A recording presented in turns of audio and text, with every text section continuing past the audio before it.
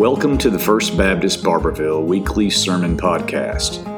At FBC Barberville, our mission is to gather, grow, give, and go. Join us for live worship on the Court Square in Barberville, Kentucky, or to learn more about our church, visit fbcbarberville.com. Here is Pastor Tyler Shields.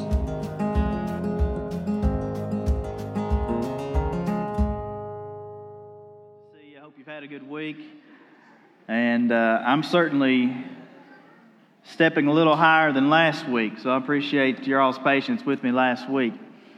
So over the past couple months throughout the summer, we went through just a couple of different mini-series, if you will, looking at the Great Commission in detail. We've talked about Who's Your One over the past month, going through that. This week we're going to go back into a book of Scripture and kind of dive deep into Scripture this fall, looking at one of the most practical books in the Bible for how to live the Christian life. And listen, guys, this is not easy material. You already got hit with this once when Pastor Allen was here preaching to you, but we're going to go back into the book of James. He didn't know this was my plan for this fall, but it's a book that's going to challenge us to do better, to be better, and James is filled with just practical, applicable wisdom on being a Christ follower. Now, quite a few years ago, a young Tyler Shields sat in a closet office, this little tiny room upstairs here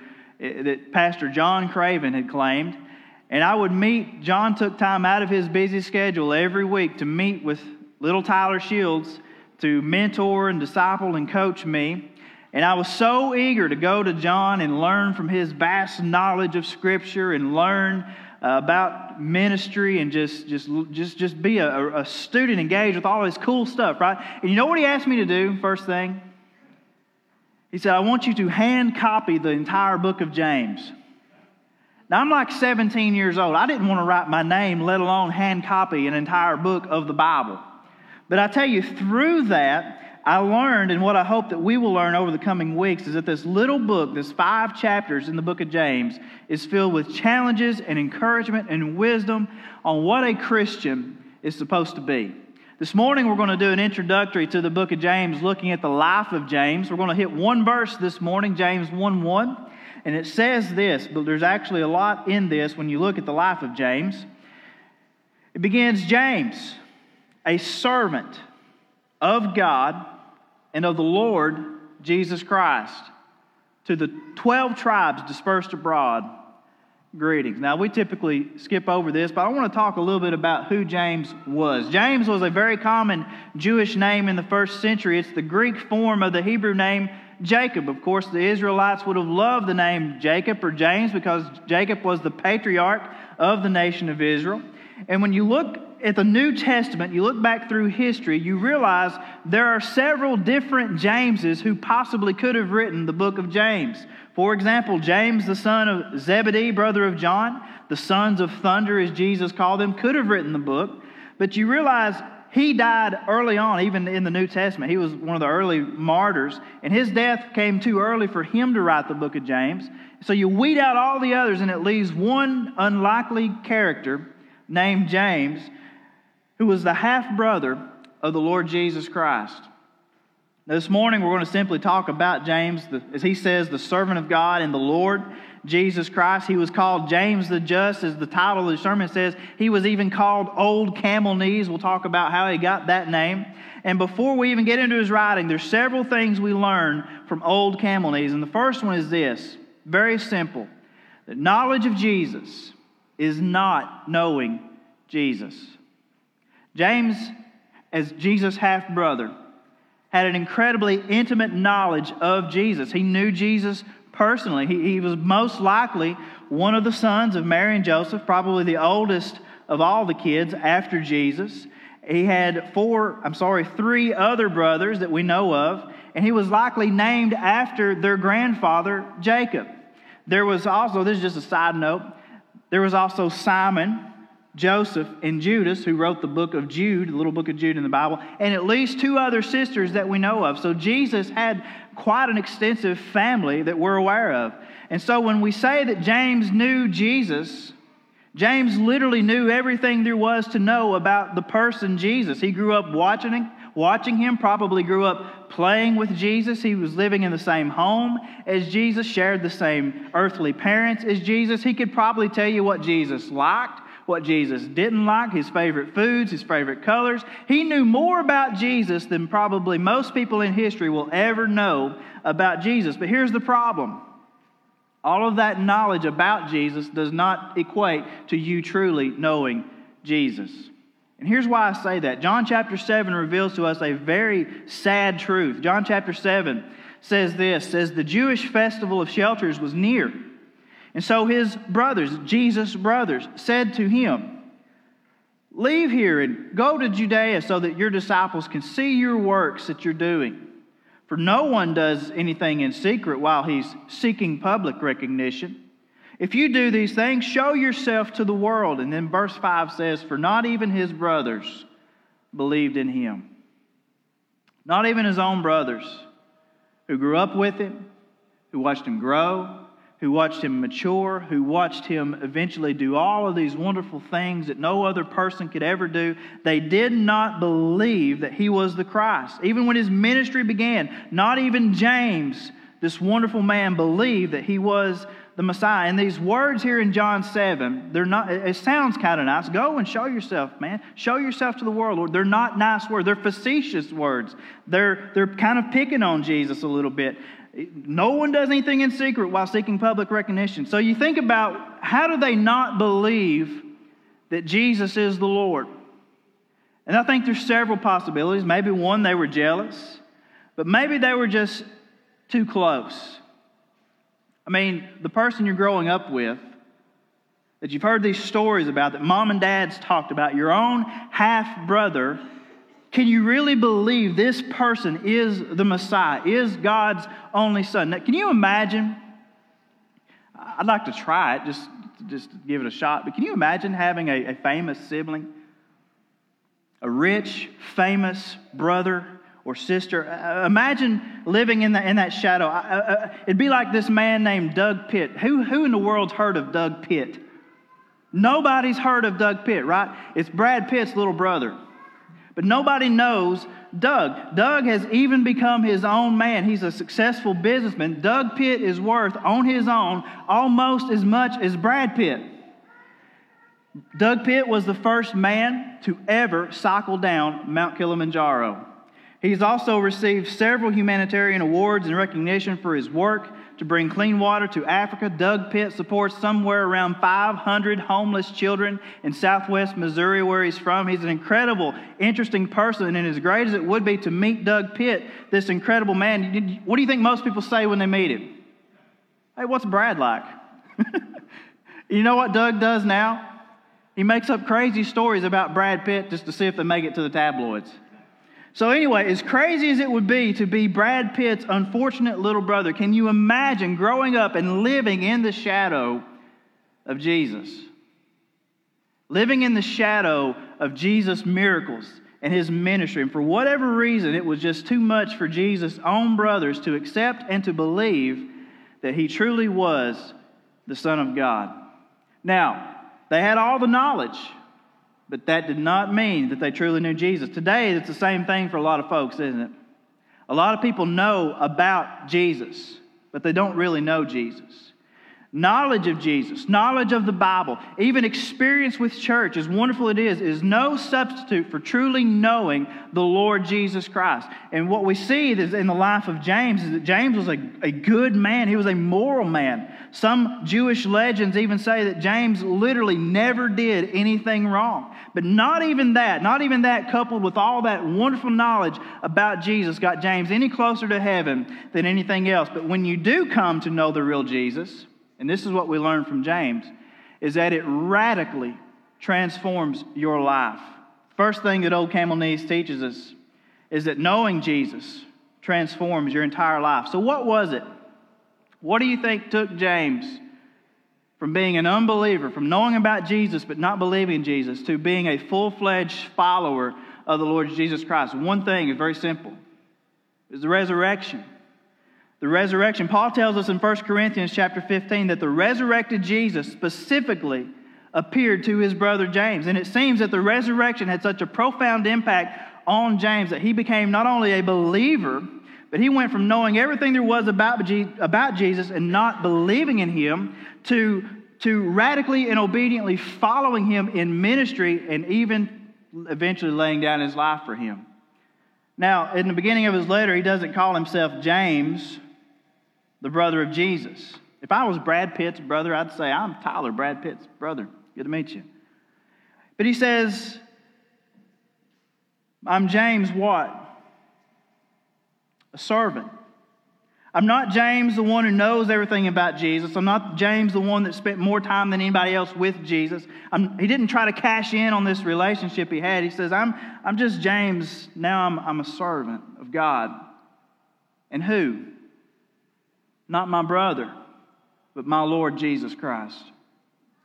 Jesus changed James' life to the point that he and his brothers were waiting with Mary and the others on the day of Pentecost when the Holy Spirit came. James went from being merely a religious good man to becoming a prominent leader in the Jerusalem church and speaking out for faith in Jesus. He was from a strict Jewish background. I mean, think about it. Raised in the same home with Jesus under Mary and Joseph. But when the gospel began going to the Gentiles, to these non-Jewish people, guess who it was that spoke up in the early church in Acts 15? It was none other than James. And he said, we don't need to make it any more difficult for these people to come to God than necessary. And his ministry primarily was to his own people. He says to those in the dispersion, to Jewish Christians. And he did well most of the time to bridge the gap between Jewish Christians and even Gentile Christians, and even had the respect of many Jews in Jerusalem. But when he accepted Jesus, Jesus set his entire life on a different course. It reminds me of the pastor that I often listen to for my own devotion. You ever wonder who the pastor's pastor is? If you want to know, the one that I'd go to more than any other is Pastor Johnny Hunt. He used to be the lead pastor down in Georgia, and he's had a tremendous impact on my life and ministry. He's the one that feeds me quite often. But Johnny Hunt has a great testimony. He grew up in a broken home. He's part Native American. His father left when he was 7, and he became an alcoholic and a gambler at a very young age, dropped out of high school at 16, and started managing a pool room. But a man kept inviting Johnny Hunt to church. And eventually Johnny Hunt went to this church, and Johnny Hunt met Jesus. And that meeting with Jesus, entering a relationship with him, set Johnny Hunt's life on a whole different track. Johnny says this. He says, before Christ, my life consisted mostly of gambling and drinking and cursing and fighting and the like. There wasn't much else. He says, Charles H. Spurgeon, a famous English preacher from the 1800s, once said that when God saved him, he lost 80% of his vocabulary. For me, the percentage was probably more like 90%. He said, at the beginning, that meant my testimony for Christ focused primarily on what I had to quit. And in time, however, godly men challenged me to think less about what I had to give up and more about what I had received. And as his life began to change and he began to receive God's grace in his life, he got his education. He began to preach and pastor churches. He went to seminary, and in my opinion, Johnny Hunt became one of the finest pastors in our country. You see, when you meet Jesus, your entire life changes, and it only gets better. It don't mean everything's sunshine and rainbows, but I'm telling you, your life will change drastically for the better through a relationship with Jesus Christ. Now, you can't see the plans that he has for you when you're not following him. There's no way that an illiterate, alcoholic Johnny Hunt could ever dream in his wildest dreams that he would be a pastor of one of the largest churches in the United States. There's no way that James, the half-brother of Jesus, could have ever dreamed that following Jesus, his brother, the Messiah, would ever have such an impact on his life. But not only does it change your life, this is what we learn from James. Knowing Jesus radically transforms your behavior, or at least it should. Now, most of us believe that we can't change the way that we are. And let me fill you in on something. You're exactly right.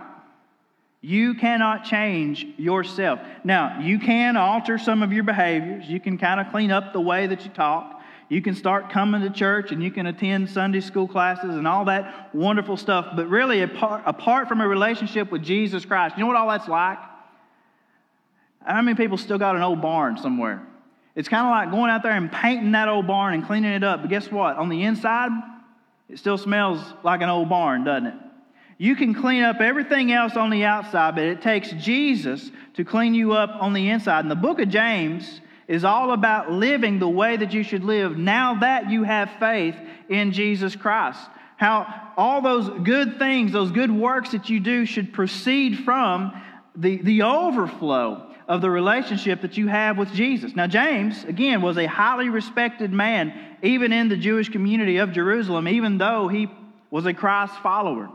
He was the only one, they say, that was allowed to enter the temple by himself to pray. And his daily prayers led to him being called by many people James the Just. And no one in Jerusalem at that time was considered more righteous than Jesus' half-brother, James the Just. He was a very religious and pious man. And he gets that name, Old Camel Knees, because it was said that his knees were so calloused from kneeling and praying and worshiping God every day. He would just kneel and pray. And they said that he would pray mostly for the forgiveness of his own people. Now, if we went around and showed knees, how many people's knees are calloused from praying so much? This man was literally known for his calloused knees. And in this small 5-chapter letter, James is going to teach us things like how to deal with trials, how to have true joy, how to confront temptation, how to treat the poor. He's going to teach us to be doers of the word and not hearers only. He's going to teach us how to control our mouths, to live in humility and repentance, to confess your sins one to another and to lift one another up in prayer. And I'll be honest with you, I think this is exactly what we need desperately. In our communities and in our churches, in our culture today, it's not just a reminder, as Johnny Hunt said, what Christ delivered us from, but all the wonderful things that He's delivered us to. We need a reminder in our culture that God has called us to be different, that He has set His church apart, and we are to pursue holy lives and to live more like Jesus. We need a reminder from James that faith without works is dead, and that Jesus not only saves us from an eternity in hell, thank God He does, but He loves us so much that He's not going to leave us in the mess that we're in once we come to know Him. And through Him, through Jesus, what we learn through James is that our entire beings, everything that we are being transformed. And lastly, we learn from Old Camel Knees that knowing Jesus radically transforms your future. At one point in his life, James had no intention of ever following Jesus. How many people can relate to that? Never thought that he would be following Jesus as his Lord, let alone serving Him or dying for Him. James was one that clung to his religion. He clung to his traditions. He clung to his Jewish roots. But James began to preach about Jesus, even though he wanted to uphold the Jewish law. And he became a prominent leader in the Jerusalem church. And that, coupled with preaching Jesus, made some certain people very, very upset, a group called the Pharisees. And the great historian Josephus tells us that the Pharisees plotted like they plotted to have Jesus killed. They plotted to have James killed. And he tells us that his sentence was to be stoned to death unless he publicly renounced his faith in Jesus. Another man named Eusebius tells us that they took James up to the pinnacle of the temple. It's the same place that Satan took Jesus to try and tempt him. And the Pharisees took James up on top of the pinnacle of the temple, and they demanded that he renounce Christ in front of this crowd of people down below. And sources say that James only responded by confessing that Jesus Christ is the Son of God. He said, quote, "Why do you ask me about Jesus, the Son of Man?" He said, "He sits in heaven at the right hand of the great power, and He will soon come on the clouds of heaven," which is exactly what Jesus said in Mark chapter 13. And so what did they do when James refused to denounce Christ? They pushed him off the pinnacle of the temple. And he fell down to the hard stone below, and he did not die. And sources tell us that he once again raised up off the ground onto his calloused knees, and he began to pray one more time, this time not for himself, but he began to pray for those Pharisees, saying, "Lord, forgive them, for they do not know what they do. Now, who does that sound like? He had a good example, didn't he? And he began to pray for them, and Eusebius tells us that they began to stone him again to try and kill him. And it says, one of them, who was a fuller, took the club with which he beat out clothes, and he struck the just man on the head, and thus he suffered martyrdom. You see, Jesus not only changes your life, He not only changes who you are and how you act and how you speak and how you think, but He changes your entire future. You see, He takes a hopeless mess and He gives you a future and a hope. That's what the Bible says. A hope that is so real that, like James, you're willing to put it all on the line for the Lord Jesus. That you see the reality of eternity so clearly. It's so real to you, and that hope is so real that you don't care if it costs you your life or even your livelihood to follow Jesus. Now let me ask you something, church. Here's where we're going to end up this morning. Do you know Jesus like that? Are you following Jesus so closely that every part of you is changing? And what I mean by that is that every part, every fiber of your being, even your thoughts and your attitudes and your motives, it's all becoming more like Christ. Can you honestly say that this morning? Maybe you're here today and you've been following a Jesus. And what I mean by that, you know about Him, you know about Jesus, you've read about Him in the Bible, and you've been following this idea, this concept of who Jesus is. Like James had an idea of who Jesus was, but do you truly know the person, Jesus? Do you have a relationship with the Lord Jesus Christ, so much so that He's changing every part of your life? And if you don't this morning, I want you to know that no matter where you find yourself in life today, or whatever situation you're in, no matter what's going on around you, COVID and Afghanistan, and it just looks like everything's starting to come to a head, and we just, like we sang about, we just hope that Jesus comes quickly, right? But no matter where you find yourself this morning, if you think you're a mess, or if you think that you've been disobeying God, or maybe you've not even been living right, I want you to know that Jesus can take your life just like it is this morning, even regardless of your unbelief. And He can radically change who you are and set you on a course of becoming more like Him. And let me tell you something. Is that scary when your life begins to change? It can be. We don't like change, do we? But when you're following Jesus and you're becoming more like Him every single day, there's not a better thrill in this world. I can promise you that. Let's stand together and pray. Father, this morning, as we begin into this incredible book, Lord, as we begin to study the words from someone that knew You so well, and to think, Lord, that he has a testimony like us, that at one point he didn't even believe. But then he met the real Jesus. See, James, Lord, we know that he knew Jesus. He thought he knew Jesus. But then he met the resurrected Jesus. And Lord, that's who we meet today. We know a risen Savior. Lord, if there's someone here that doesn't know Jesus in that capacity as Lord and Savior and King, God, I pray that they would just come to know Him today.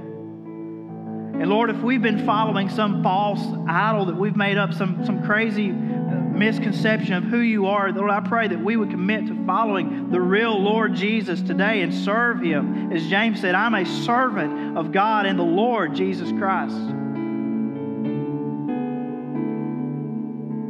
And Lord, as we learn about how to be a Christ follower through James,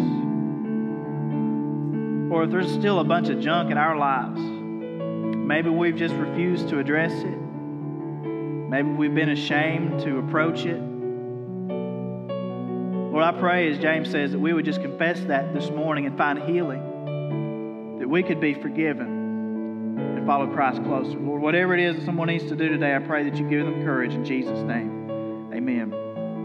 This morning, as we sing a song of invitation, we sing again about Jesus. You need to come to this altar and pray. If there's a decision that you need to make about salvation, or you need to recommit your life to Christ, or if it's even church membership, why don't you come this morning as we sing?